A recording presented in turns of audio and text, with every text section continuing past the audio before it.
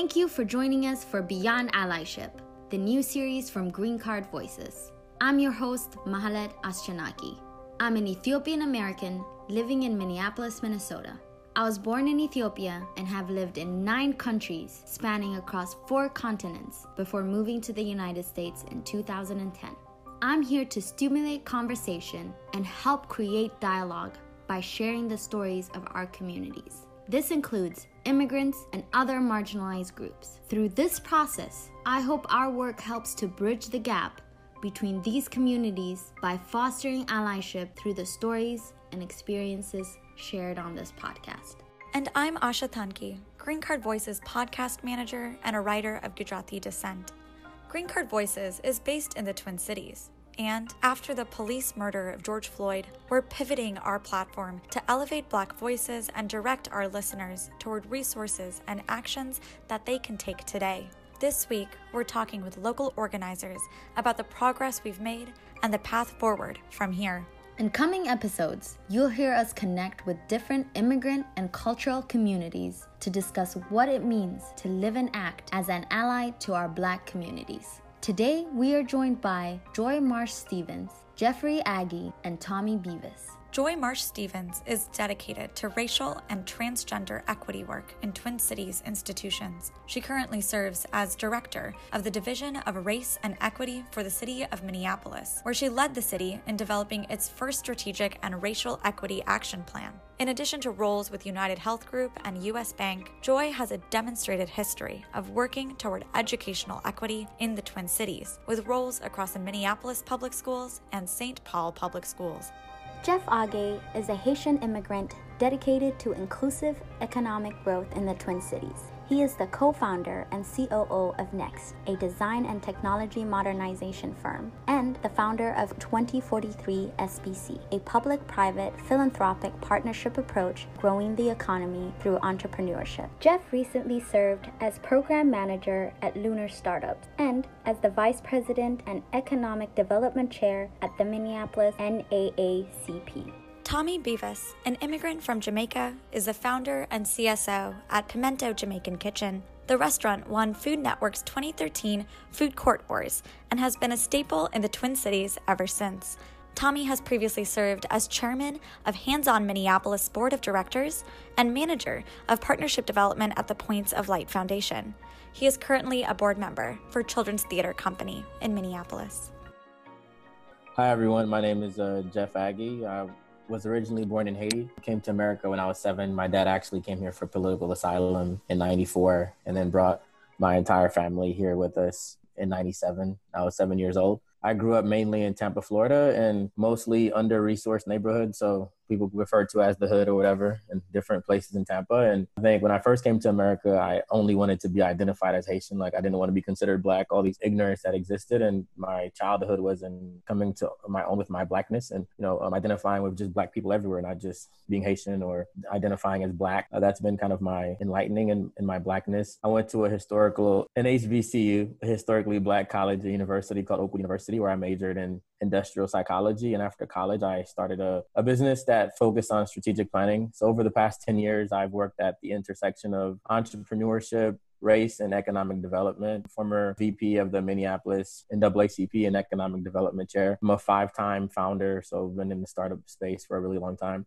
Currently, I own 2 companies that I'm actively involved in. One is called Next. It's written in CXT, but it's pronounced Next. And it's an organization change company. And we help mid to large size businesses as well as startups launch new products, services, and initiatives into the marketplace with customers at the center of everything that they do. I own another company called 2043, and it's a public-private philanthropic partnership approach to growing our economy through entrepreneurship, where we're working with entrepreneurs, partners, investors, city officials, and other people to grow our economy. I really do believe that by 2043, we can grow our economy in an inclusive way, and that way is in partnership and it's together. So I'm really passionate about economic development and passionate about entrepreneurship. But most importantly, I live my life as a Black man, and I'm passionate about the Black struggle, not just in the United States, but everywhere around the world. Even right now, heart go out to you, Mahalet, what's happening in Ethiopia, specifically with the Habasha and Oromo community, knowing that exactly the point that this isn't just a United States issue, but the fight for freedom is global and it happens even within our own countries abroad. And so really lucky and grateful to be here talking with you all, and I'm excited to share what I've been through and share what I think could be helpful. I'm really grateful for that. Just like Jeff, I'm really grateful to being here. So Joy Marsh Stevens, I am the director of the Division of Race and Equity for the City of Minneapolis. I've been in this role for about almost 5 years now. The function of our work is looking at how we can advance racial equity and also transgender equity for the City of Minneapolis in the policies that we adopt and implement, programs that we run, and the services that we provide. We have the fortunate ability to work across the city enterprise. So in any opportunity for us to center the voices of Black, Indigenous, and people of color in the work that we're doing, and making sure that the outcomes of the work are intended to reduce the disparities that we're seeing in community. That's really the function of our work, and definitely looking at the intersectionality of the issues that the City of Minneapolis has the ability to influence. Certainly now there's a significant focus on public safety, and from our division, certainly thinking about public safety, but also thinking about the root causes of racism that we're seeing in communities. So how are we getting back to the structures behind them? How are we really understanding the role of government over time and the ways in which government policy has oppressed Black, Indigenous, and people of color since the founding of this nation? I came into this work haphazardly. My background, my educational background is not necessarily in public administration. I went to the University of Minnesota for undergrad and graduate school, and spent most of my career, quite frankly, looking at how we can navigate systems change and large change management programs, usually using technology as a driver. So most of my career has been in some public sector in the form of education, and a little bit at the state level with the Department of Transportation, but primarily in the private sector, again, leading large scale enterprise change. And the side, for the last almost 20 years, I did a lot of work in community organizing through nonprofit board leadership through Isaiah, as well as some coalition work in the Northwest Metro with a variety of different organizations like Labor, SEIU, Minnesotans for a Fair Economy, some community groups in the Northwest suburbs, Take Action Minnesota. Did a lot of organizing work there in that area around a variety of different issues, from criminal justice reform to reform in education to corporate accountability, particularly for those corporations that were getting tax breaks at the time. And it was in that organizing work that I was doing in parallel to my professional work of change management that I built a lot of relationships that created an opportunity for me to learn about this position in the City of Minneapolis, and the chance to come in and essentially do what I'd always been doing, which is leading organizations through large scale change, but doing so from the center of my heart and my life, which is really about racial equity and advancing opportunity for Black, Indigenous, and people of color. And so I really see my role in Minneapolis as a beautiful marriage between where my heart's passion lies and why it is that I get up every day and feel like I'm making a purpose, and I feel like it's the purpose of my life, but then also my head and my hands and the skills that I have in my ability to lead an organization through really complex things like understanding race and understanding the complexity of race and understanding our history around race, and navigating that towards a shared vision that the City of Minneapolis has adopted around actually reversing the impact of structural racism on communities in Minneapolis, on Black, Indigenous, and people of color specifically in Minneapolis. And so it's even though these are really challenging times, I think it's always challenging to be in a Black body, particularly as a woman, in any system that's not designed for my benefit, to be leading this work in these particular times that we're in, with the overwhelming attention worldwide around how we are needing to more clearly center the lives of Black people, particularly American descendants of slavery, who have been overwhelmingly impacted by structural racism and continue to have some of the worst social and economic outcomes, both in Minneapolis and around the nation. So centering these voices in this time is both energizing as a Black woman in the workplace, but then also can be really difficult to have this level of pressure and attention on the work. Again, really grateful to be here, really grateful to be meeting Jeff and to be connecting with you two and to be having this conversation. What do you consider to be your community, like in the Twin Cities and in the U.S.? Like, what do you consider to be your local place? Oh gosh, that's a really great question. I feel really blessed to have several places that give me abundance. I've been tied to Minneapolis since I was very young. I moved here from Columbus, Ohio, when I was about 6 years old. My family relocated here. Both my parents worked in academia for their professional careers until they retired, and that's what brought us to Minnesota, to the Minneapolis area. So I have always felt a very strong connection to Minneapolis, to people of Minneapolis, particularly the Black community in Minneapolis, which again is where I've had a lot of my ties for most of my life. And being very fortunate to be in a role in my professional work in the city of Minneapolis, to be able to be actively working towards positive progressive change that impacts not just Black people, but Black, Indigenous, and people of color in the city of Minneapolis generally is wonderful. I mean, it's great to have that. I think I'm also really fortunate to have my biological family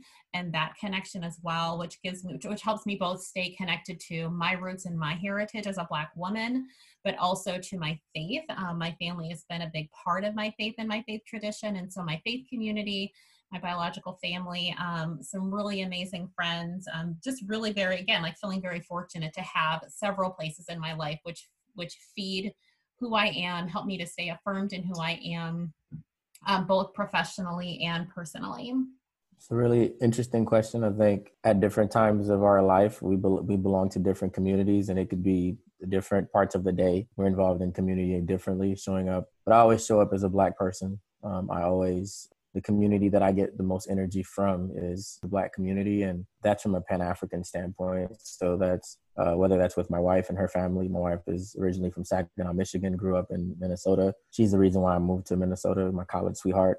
We have a 5-month-old son. You know, that's my immediate community, my immediate family. And then from there, just different friends and family, and the entire Black community, regardless of where that person was born or where they were raised. You know, I always look at it as the difference in Blackness is where the boat stopped, you know, the slave ship stopped. And but we're all originally from the same places. And so it's my family, the whole Pan-African landscape, but also I'm a member of many different communities. I'm a member of the startup community in Minnesota, very involved in that. I'm a member in the activism space, not as much as during the past 2 years I'm involved, but not as deeply as involved as I was, but that's part of my community. I'm a member of the business and tech space, where I hold space there too. So when I think of community and I think of, man, where do I want to spend the most of my time? It's amongst people who've had similar backgrounds as me, people who've had similar upbringings, and people who are uniquely focused on obtaining the same future as I am and the things that I'm passionate about. And sometimes that bridges even outside of the Black community a lot of times. So I would say that's my community.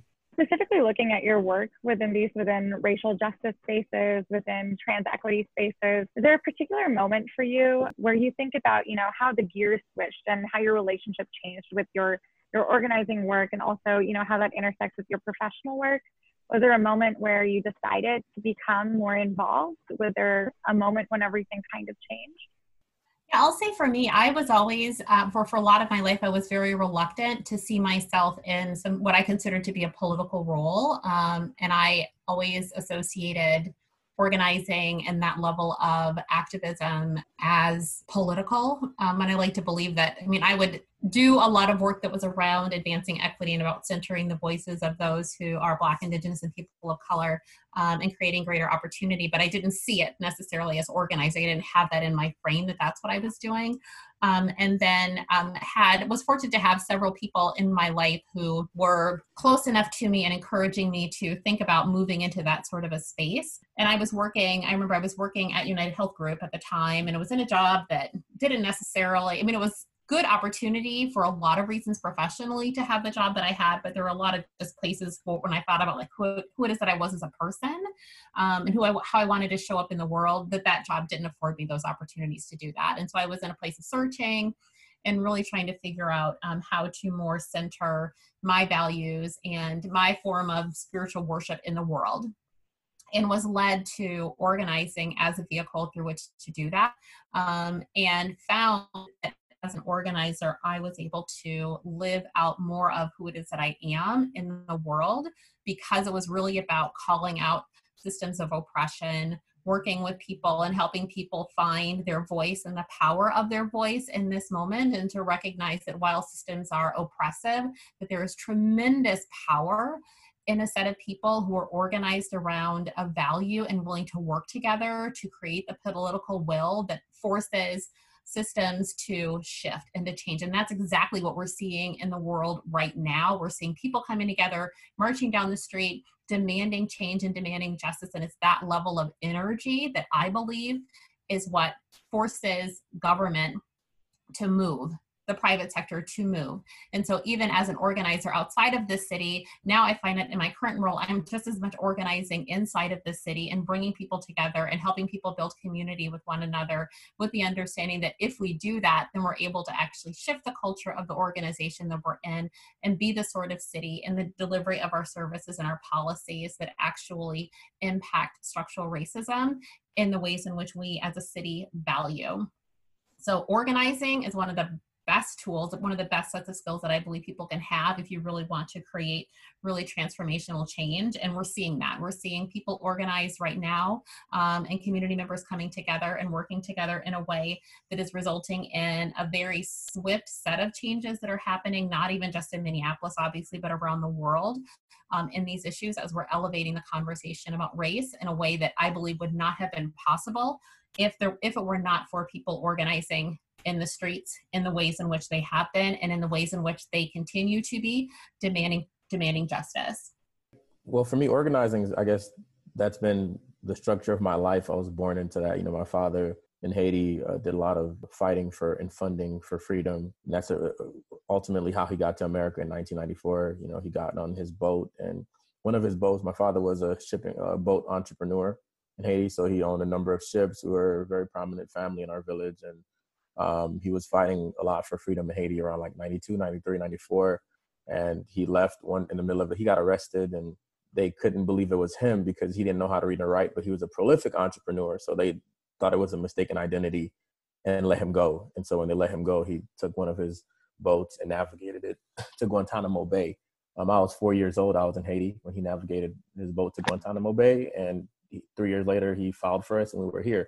So when we're talking about political asylum and all these things that are happening globally in our country right now, that's kind of been my experience to being here. And activism is in my blood. Like I said, became more awakened to my own Blackness, not just as a Haitian person, but as a Black person, as a member of someone from the African diaspora when I was about 14 years old. And that's what led me to go to a HBCU for undergrad. And I pursued all of my work in business because, I don't know, I just think that at the end of the day, power isn't something somebody gives you. It's something that you build or something that you create, because ultimately people won't do what's in their best interest. You know, I'm appreciative of the work that Joy is doing at the city of Minneapolis. But when I was the, VP of the Minneapolis NAACP, there were all these things that the city couldn't do. And now they can, like there's all these things that businesses couldn't do. And now they're doing it because they're afraid of an uprising. They're afraid that these things can touch them personally. They're afraid that these things can touch them directly. And I think how this connects to immigrants all over the world is, people who have seen protests in other countries, such as Haiti. Violent protests are not an uncommon thing. And that's, it's the voice of the oppressed, the people. We've seen in Haiti, people burn tires and people burn entire neighborhoods that they live in in order to make change. And so I think this is America's first time in a long time where people just straight up got fed up and said, we've been protesting for all these years. We've been saying we can't breathe for all these years. I've personally sat across from the governor's table when Governor Dayton was the governor. And, I'm sure there was so many things he wanted to do. But by the time they had this whole police community relation board situation, by the time they got down to the recommendations, it was completely watered down. There was no real solutions. And so that's just been the mode of my life. I'm like that in everywhere that I am. I'm like that in the boardroom. I'm like that. I'm not one to, and Mahalet knows this about me, I'm not one to argue a moral reason for racial equity, because quite frankly, it's been 400 years. It's been how many years since, since the civil rights movement, if you want to call it that. But I like to call it the human rights movement, that I think not only have things not changed, but things have gotten worse. Specifically, Minnesota is the second worst. Minneapolis and Minnesota, the Minneapolis-St. Paul region is the second worst in the country for racial inequity. So these things are a reality.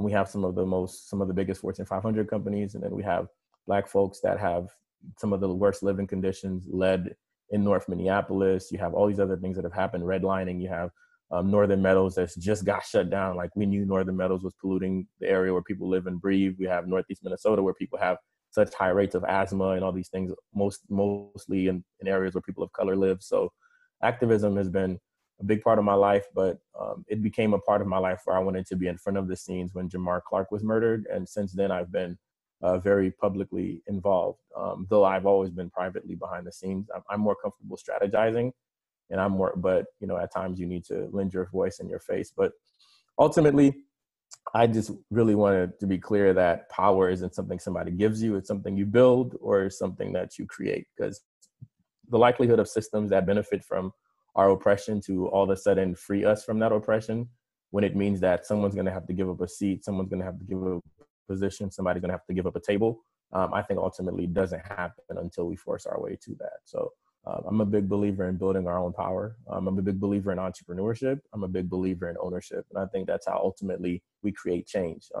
Right now, you have so many people running for office, and it's like, okay, that's cool. That's a cool part of the puzzle. But I mean, ultimately, legislation, we've vast 50 years. Like, I don't know. I'm not as big of a believer in people getting into office as others are. And I don't let that keep me in a state of, oh, well, now we have representation, so they'll solve the problem. Now we each have to do our part to solve the problem, which includes running for office, but it's not a silver bullet. So I think it's going to produce some change.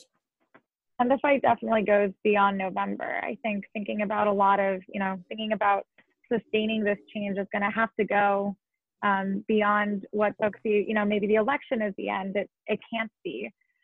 We have to sustain this further. And I think, Jeff, your point, about talking about entrepreneurships and businesses sometimes doing something that may not always be what we expect businesses to do. I want to take a moment. We just had Tomme join us, Tomme Beevas from Pimento Rum Bar. I want to hear from you, Tomme. I know we haven't had a chance for you to introduce yourself, but also would love to hear about your entrance into the organizing space, how, a lot of the work that you've been doing in mutual aid and cooperative networks, what jump-started that for you?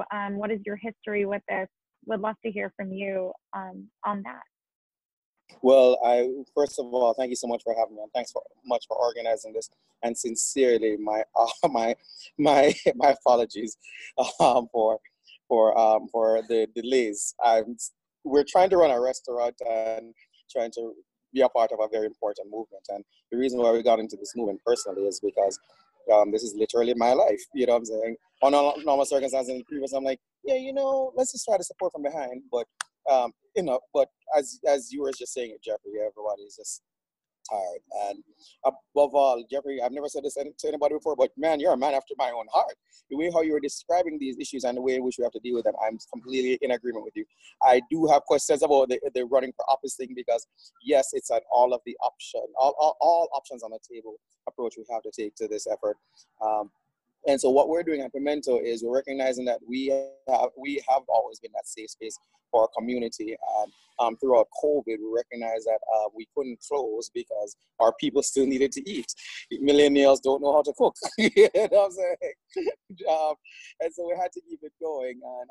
And so we only closed for Palm Sunday and Easter Sunday because we were just tired, literally. And then when Mr. Floyd was murdered, naturally,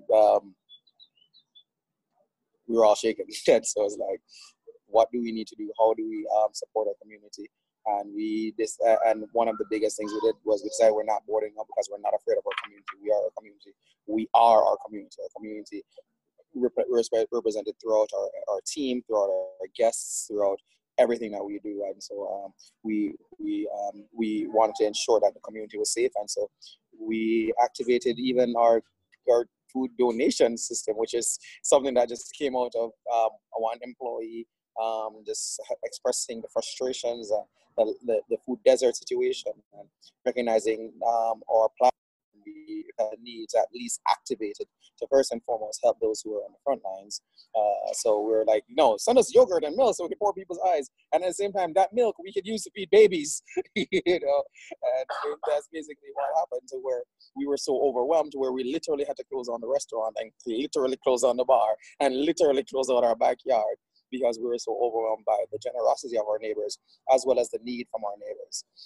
You know, and so as Jeffrey's talking about power, again, it's about being able to affect the change that we need and to just bring to bear our own resources when we can. Overall, I think at the end of the day, it's how do we empower our community to be able to liberate themselves. Through preventive relief services, we're having conversations with people at the local level, at the national level, and at the global level, to figure out how can we address issues such as social liberation, economic liberation, political liberation. So when we talk about economic liberation, you know, how do we create 50 more little pimentos where each of those little pimentos can bring their platform to the table as well? And imagine the power that all of that can do. When we talk about social liberation, it's about truth and reconciliation, speaking truth, and also rewriting her story and figuring out the path forward for all of us. And then we talk about political liberation. We're talking about things like what Jeff was talking about. We need to run for office. Also, we need to find those who are running for office who we need to be supported, and not just supporting through the vote, which oftentimes we're not doing anyhow. But how do we support it more sustainably? Creating a path. Why don't we have more black backs? I like that term, black back. You know what I'm saying? If that's the game, is how the game is being played, is through the money. We have the money now. If that's the way the game is being played, through lobbying, where does one sign up for a lobbying degree? We have the resources now. You know what I'm saying? If that's the game where you need to call these 5 people to get to Asha, I call my wife to call Taya to call Asha to call me on my business partner's phone. So we have the connections, you know, and so we have no excuses to not get it done right this time. Minneapolis is the perfect place for it, because again, I always say that we have the brain power, we have the willpower, we have the resources to make that the model city and to show the world how it's done. And we're just trying to do our little part, and hopefully can amplify the message of others who are doing such important work, because we're not starting this. Our history in this is 30 days long. You know, there's so many people who've been working on this, and we want to center them and honor them and amplify the message that they have using our platform. So therefore, collectively, it's like raising one power to the power of the power.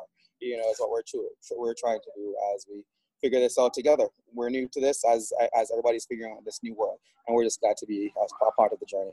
Thanks again for having us. Oh, and by the way, I'm sitting here with my business partner and friend, who's sharing breakfast with me. Let me switch. There's and we're right here in St. Paul, right up the street from Pimento St. Paul, at a wonderful little Spanish spot called Mañana. If you want some good food, big up to Mañana, local business, great food. Thank you, Tomme. Wanted to pivot from that point about, you know, thinking about political liberation, social liberation, thinking about this as more than a moment. But just to kind of narrow it down for you, in this past, you know, couple of weeks, what are some small seeds planted or some small wins that you see a lot of hope for the future in? Oh God, I think it's just like life, where you're supposed to walk through every day looking for drops of petals that life has to offer.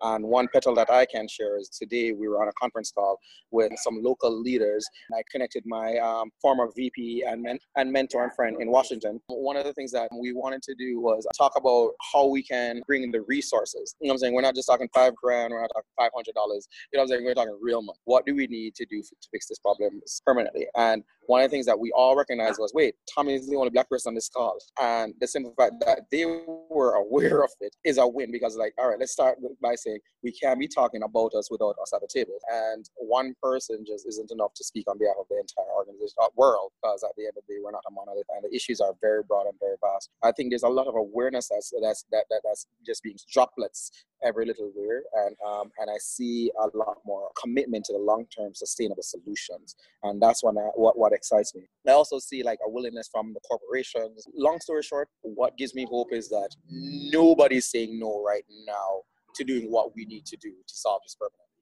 Plain and simple. Everybody's ready, so we just need to figure out what we're doing and get it done.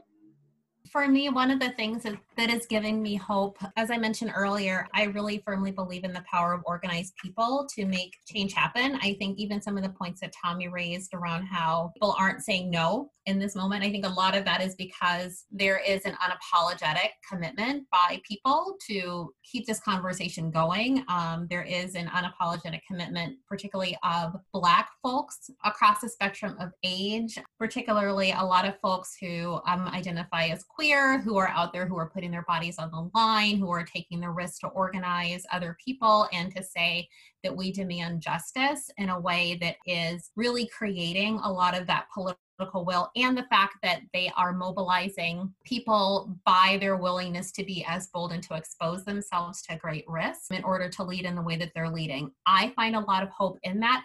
But at the same time, I feel like that's a space where Black folks continue over time to put themselves at risk. And so I'm grateful that folks are finding that they have the capacity to continue to show up in those spaces, while at the same time seeing that there are so many others who are following that lead and who are calling for transformational change. At the same time, being inside of a city enterprise where there are our elected officials, both in the mayor's office and in our city council, who are responding to a wide variety of perspectives from community members around what change looks like, be it either reform within the existing policing structure or looking for new and different ways to address community safety in a more holistic approach if you look at where the city council is. And so that all of that level of creativity, all of that level of interest and commitment to this conversation gives me a tremendous amount of hope that some real substantive change can happen. But I would say, just even from the inside perspective of working for the city of Minneapolis, seeing how conversation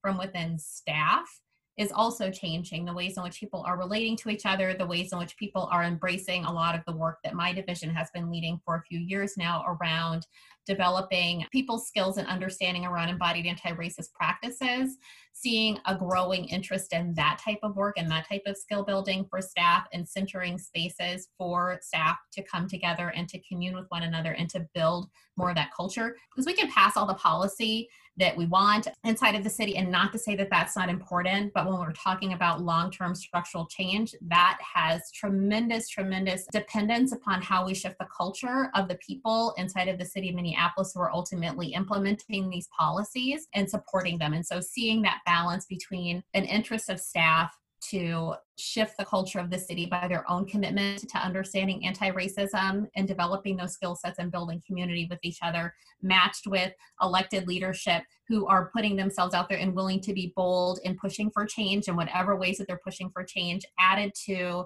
community members who are also unapologetically rising up. It's almost like that perfect storm where you need the people outside creating the political will, you need the people inside of the city enterprise willing to push and to be uncomfortable, and you absolutely need elected officials who are willing to heed the call. So that is a perfect sort of trifecta moment that we find ourselves inside of, where really amazing change can happen if we continue to push through the discomfort and the long road ahead, because we're not going to get to the answers that we want to get to very quickly. So if the people are willing to stay committed to that conversation and to doing that work for the long haul, then I believe something really amazing can happen. Typically, before I say what I say next, I just want to let everyone know that positivity is one of my top 5 strengths according to Strength Finders. So with what I'm about to say next may make that statement not be credible, but it's true. Positivity is one of my top 5 strengths. However, I think hope is a unproductive use of our time. The concept of hope is an unproductive use of our time, especially as Black folk. Like, Black folk have never had a deficit in hope. We've been hopeful since slavery, like whether you've been enslaved in Haiti or Jamaica or Trinidad and Tobago, or you were colonized in Africa, we've never had a deficit in hope. Black folks created Negro spirituals while we were being oppressed by the God of the people whom were enslaving us. We created soul food when we were given scraps to eat and survive on. So the idea of hope and singing and, hope is not something that this situation is going to change or not. So for me, I think it's an unproductive use of our time. The reason why we're in this situation, let's be honest, is because we're in a once in a lifetime pandemic where no one can do anything but listen. You can't go anywhere. You can't escape it. You live your life on the internet. You can't escape Facebook, Twitter, Instagram, the internet. There's no sports. There's nothing to distract people from the issues that people are facing. So that's why this issue is relevant. Secondly, the issue is relevant because now a lot of people are afraid because of the uprising that originally happened. And then, of course, we know white supremacists started burning people's stuff and all that. But originally, there was an uprising.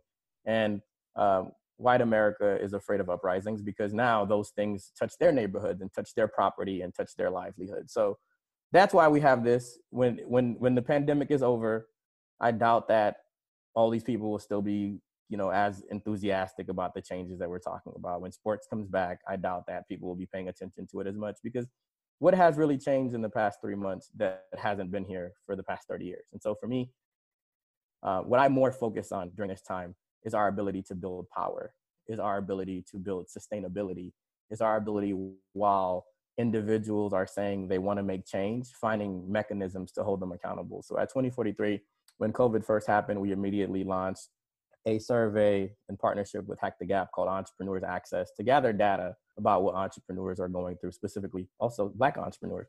And that data is being used by Deed and other ecosystem partners. We're going to be working with an organization called Forge North and Greater MSP to better help find ways to work with the 180 companies in Minnesota who have signed pledges to be better moving forward that are part of Greater MSP. So people who have raised their hand and say, hey, we realize that there's a problem, we have to do better. So now we're going to use a data-driven way to figure out how to help people be better, right? And then building our own institutional power, whether that's creating a pact or funding our own. We saw the great news that there are over 40 Black women who are running for office, which is a really great thing, but running for office is one thing, but how do we fund those people who are running for office? So how do we, while people are feeling generous in this finite moment, how do we channel their generosity and build lasting institutional power? Because I have zero hope whatsoever in politicians. I have zero hope for, literally there was nothing stopping those same people that are doing the elected officials that are making the decisions now. There was nothing stopping them from making that decision a year ago. Nothing. Like, if it was about the right thing to do, you know what I mean? Like, these businesses who all of a sudden Juneteenth is a holiday. There's nothing that has changed except for one more Black man was unfortunately murdered on the list of thousands. And so for me, hope isn't something that I pay attention to in this time. So Jeff, I just want you to dive a little deeper. And what do you say our community and our listeners can do to keep this beacon burning? Sure. I would, utter the words of Martin Luther King in his last speech. We have difficult days ahead of us, but we've been to the mountaintop. We've seen that it's possible for the changes that we thought were impossible to be made. And so it's us truly building power right now. Like, it cannot be just about asking people to do the right thing. Once again, it's only working now because of the conditions that exist. Unless COVID persists over the next 2 or 3 or 4 or 5 years, because it's going to take 1 to 5 years to actually change structures in an efficient and effective way. Unless COVID lasts for 5 years, which I don't think it will, it might last another 12 to 18 months. We ourselves have to build that power. So yes, right now, there are individuals who are interested in giving. This is the time where we create a mechanism for what that looks like in the next 5 years. Right now, there are a lot of companies who have said we're willing to make a change. This is a time where we hold them accountable and actually have a plan on how they're going to do that. So that 2 years from now, when all this is died down, they have already made those commitments. It's potentially creating super PACs that are Black-led and or are wealthy white people who are saying, hey, these are issues that we find, and we want to give this money to Black folks to run a super PAC so that we can get the officials who have our interest in mind to be elected. Because ultimately, it's good for business. Right now, what all these businesses are doing, let's be honest, is good for business. What the politicians are doing is good for politics. Like, who wouldn't want to do, while your city is burning, who wouldn't want to find a response to help people calm down? Like, that just makes no sense. Why wouldn't you do that? And so there's the incentive. The point that I'm saying is right now, there is clear incentive for people to make change. What happens when that incentive is gone? Because you have to ask Black folks to continually place themselves in real harm and danger for 3-4 years worth of time. That is extremely difficult. So for me, we have to take this moment to build power. So if you are in the political space, build political power. If you're in the business space, this is an opportunity to potentially gather more investors who you're more visible to now than you were ever before. So while the iron is hot, build power so that we can sustain that moving forward. Because history has shown us, this happened during Rodney King, minus the COVID. History has shown us people will move when their fire hits them, but that fire can't last forever. It just hasn't. So build power while it's here. So then when it's not here, we'll at least still have power to influence some of the changes that we want to see. So as you know, we are hoping to investigate how immigrant communities can be better co-conspirators. There were some big moments calling attention to this, from immigrant-owned business becoming hubs for mutual aid like yours, Tomme, during the protests. When you personally think of how individuals can better stand in solidarity, what are your to-go-to thoughts? And I can start with you, Tomme, if you're still there. Yep, I'm still here. I would say one of the things that I'm sharing right now to people is when you're donating, instead of running to Target to go buy whatever it is you're buying, consider buying from a business of color. Yeah, go to find some African stores, for example, buy your products. Go and buy some rice and come drop off. So therefore you can invest in those businesses owned by color as well. You know what I'm saying? How do you invest in the overall community? Additionally, what I also say is, as much as I enjoy feeding the hundreds or the thousands of people daily or weekly, for a white community that nobody ever talks about, you know what I'm saying? So how do we figure out how to ensure that we're solving, especially around hunger and food desert, permanently? But again, these are all short-term, near-term solutions. How do we solve these things permanently? We know that immigrants are very entrepreneurial by nature. Black people are very entrepreneurial by nature. So how do we invest in that entrepreneurial spirit to where they're bringing the solutions, they're bringing their creativity to a global problem that we're all trying to solve together? Thank you. Jeff, I will let you go next. Tell us if there are resources for our listeners. How do they find these immigrant-owned businesses or these small businesses to go and support? There's like this thing called MN Blacklist that has a lot of the Black companies on their website. There's also this Minnesota Black Business Facebook page that has a lot of the Black businesses. To answer the question that you had before, one of the best ways immigrants can empathize that I think, like I said, I grew up in an immigrant home where my parents didn't understand, just how African Americans or Americans descendant of slaves that grew up here have stereotypes about Black immigrants or immigrants in general come with a stereotype about African Americans that's usually media generated, as you know, these things. So I think one thing that immigrant people can do is ask themselves, why did their family come to America? And if their family came to America because of political asylum, or if their family came to America in search of a better life, then ask those immigrants to understand that the African American people or American descendants of slaves are still in the place of their oppression. So while you as an immigrant left your place of oppression to find a better life, this group is still living in the place of their oppression. So they are you, but they're still living in that current country. There isn't, let me go to this other place for a better life. We have to co-create that better life together. So I think that's the way that immigrants can empathize with that reality, is like, this is the place of people's oppression. It's just like me being someone who's not from Minneapolis. It's a lot easier for me to move around in Minneapolis as a Black person who's not from Minneapolis than it is for a Black person who is from Minneapolis, because the Black person who's from Minneapolis, this is the place of their oppression. Whereas in Tampa, a lot of things was difficult for me to do because I grew up in Tampa. I'm little Jeff that everybody knew, right? So when you're in a different place, that's not the place of your oppression, you can do better and you can do things faster because you're no longer psychologically tied to that particular oppression, and you're no longer in your place of trauma. So the empathy is to recognize that a lot of the people that we're criticizing are in their place of trauma. And so how can you help liberate as you have been helped by being moved to this particular country? I think it's the best way that immigrants can empathize, as well as now begin to work together and begin to see our global condition for human rights. As long as we continue to call it civil rights, it'll seem like, oh, that's a little different. No, but people that are born and raised here, as well as people who have had the privilege, like myself, to identify as African American and not just quote unquote Haitian or where I'm from globally, have a human rights issue. And that human rights issue looks very similar in our countries and other places. And so we're the same. We just need to come together and work together more. And I think we're doing that now. Black Panther, let's go. That's right.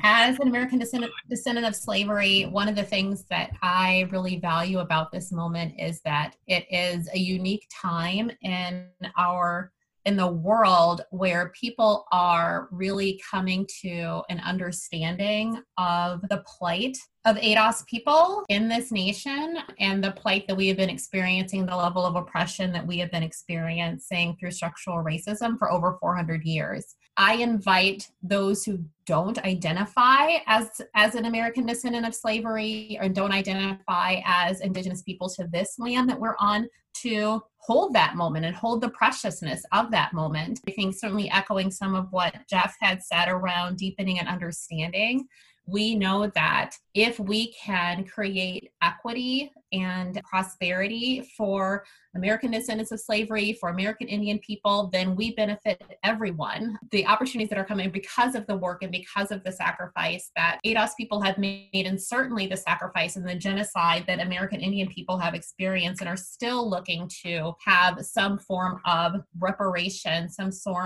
form of racial healing. Absolutely agree with how are we supporting businesses? How are we making sure that if we're in community, in spaces where people are talking about what can we do in this moment and how can we be responsive in this moment, to look around and say, are there people from these communities that are experiencing the greatest burden of structural racism? Are they present? Are we hearing from their voices in this specific moment? But again, caring for those who are most marginalized and most oppressed benefits everyone in the end.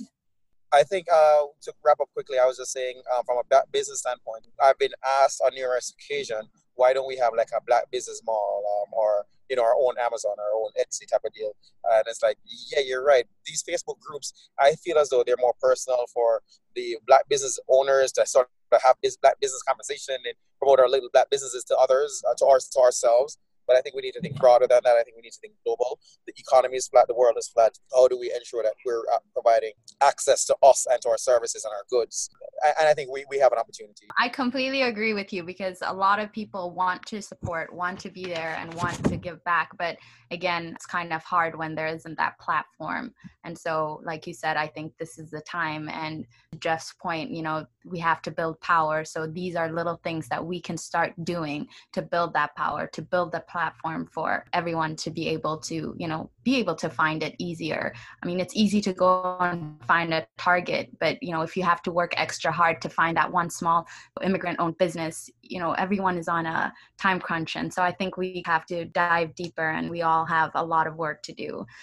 So I would just love, while we have both Joy and Tomme here, I'd love to hear about the Pimento Summit. I would love to hear about, this public-private partnership, being able to gather the community into one space, a handful of leaders, and what your thoughts are on, both from Joy, from, a city perspective, but also I tend to view your work as an underdog in a large institution. And then also from the business side, Tomme, all of the work you've been doing in mutual aid, what do you see coming out of the Pimento Summit? Is it possible for you to give our listeners a little bit of background on the summit, about how it came together and what you think of coming out of it? Sure, I can give the background on it, and I'll let Joy talk a bit about what was said at this session. And Asha, you can also share your own experience too. So the whole concept behind it was, we know that after the 10 weeks, we saw this initially as a disaster. My background is in corporate responsibility, which includes disaster mitigation.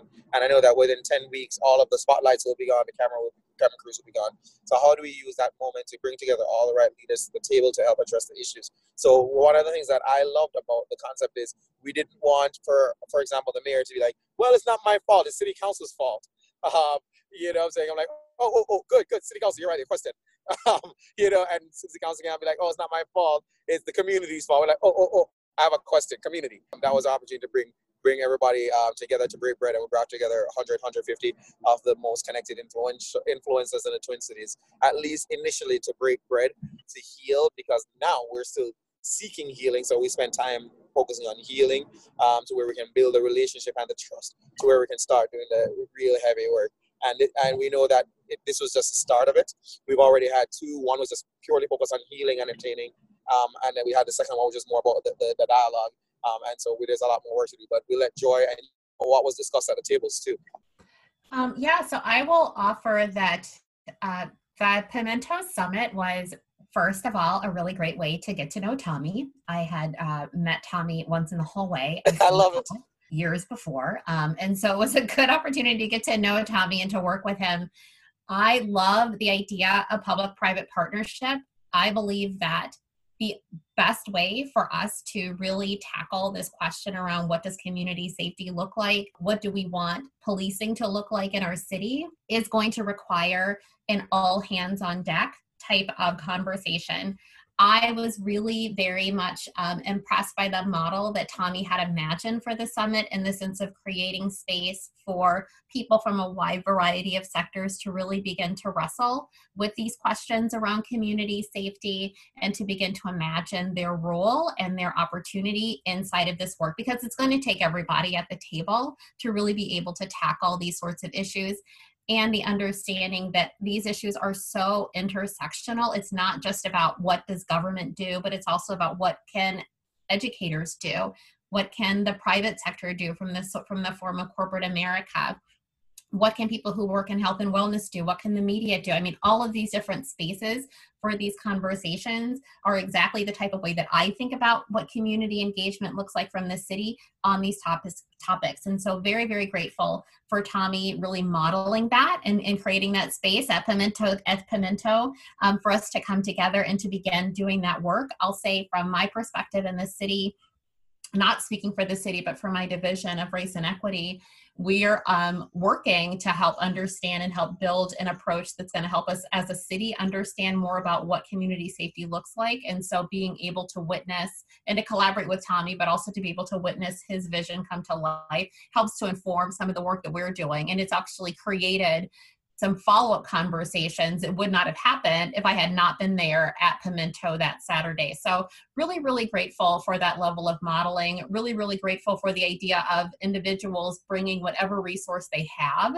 and offering it up. Now, not everyone is going to have a restaurant and a backyard and a space for folks to come together to feed them, but everybody, I believe, has something to offer in this moment.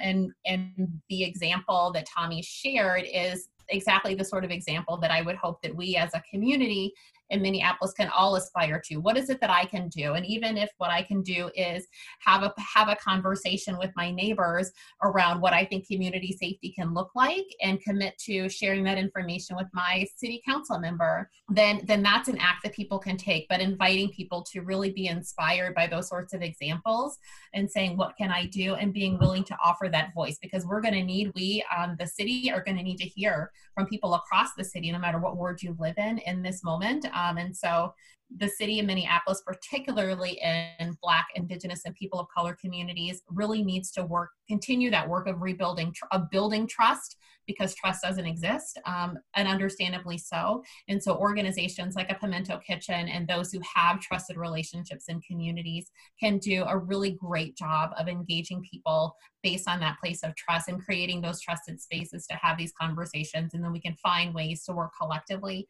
to share that information and then work together to actually manifest collectively this future of community safety that we all aspire to, where everyone in Minneapolis, regardless of who you are, can live in a community where you feel safe, where you feel as though there is a measured and reflective response to the challenges that are facing you, that we are celebrating community assets where they exist and looking to strengthen them the best way that we can, and having a supportive government system that's responding to people in the ways in which people want to be responded to, and everyone is able to be treated and feel as though they're going to be treated with a sense of humanity.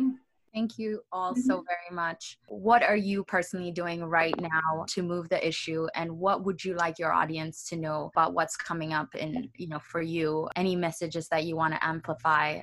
I'm personally building upon over 2 decades of work advancing equity and thinking about all of the different strategies and all of the different lessons that we've learned along the way on how we actually keep people engaged and mobilized and energized around really complex issues, staying at the table and wanting to be committed, because these times are very, very challenging. And the work is not something that I know Jeff had mentioned earlier. We're not going to solve for this tomorrow. We are making investments today that are going to impact generations from now. And so, but we need to stick to the work and get out of this moment what we can get out of this while people are paying attention, while pocketbooks are open and people are willing to write checks. We absolutely need to maximize the moment. And so that's what we're doing. We're organizing internally, we're organizing externally, getting people fired up around working working collectively with one another to solve these issues on a personal level outside of work. I'm also wrestling with the question of reparations. There's no better moment than this moment that we're in right now to have a serious conversation about what reparations look like. It's a conversation that always seemed impossible to have in the past. How do we begin to organize people in our community to begin to build a narrative around what reparations looks like and how we can work collectively together to realize that for ourselves and for our children? Our company Next our tagline is our best world. So we're helping organizations figure out how best to meet the moment while also having people be at the center of what they do. I think for our listeners, a lot of people, when they think about racial equity and business, they think of charity and they think of things that are going to harm your profit. But McKinsey & Company, which is the largest management consulting firm, their latest research in 2019 have shown that organizations that are racially and ethnically diverse at their leadership level perform at 32% above the average in terms of their profit. And so doing the right thing by people is the profitable thing to do. So at our company Next, we're helping organizations do that. And that's www.ncxt.co.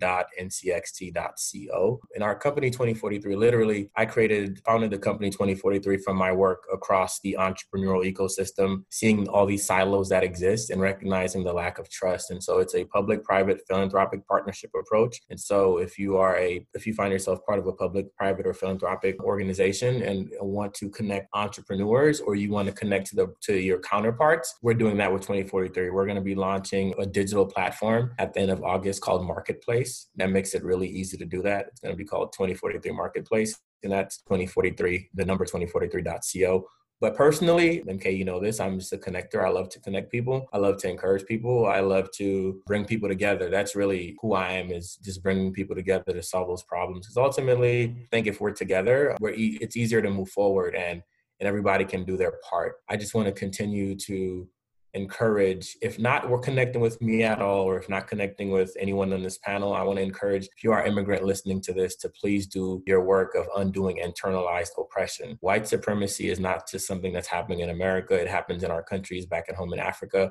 It happens in India. It happens in Asia. It happens all these places where people are using skin bleaching to lighten in their skin so they could look more European. The most of the world has been colonized by a European country. And if you are an immigrant that has come from a place that at one time or another was colonized, or American media is a big part of your place, you too have issues with internalized oppression. So the best thing you can do is deal with your own internalized oppression. And that's what I did. That's the work that I continue to do with myself. And that's how you're able to make change moving forward. So I would say if you can't connect with any of us, that's work that you can do on your own.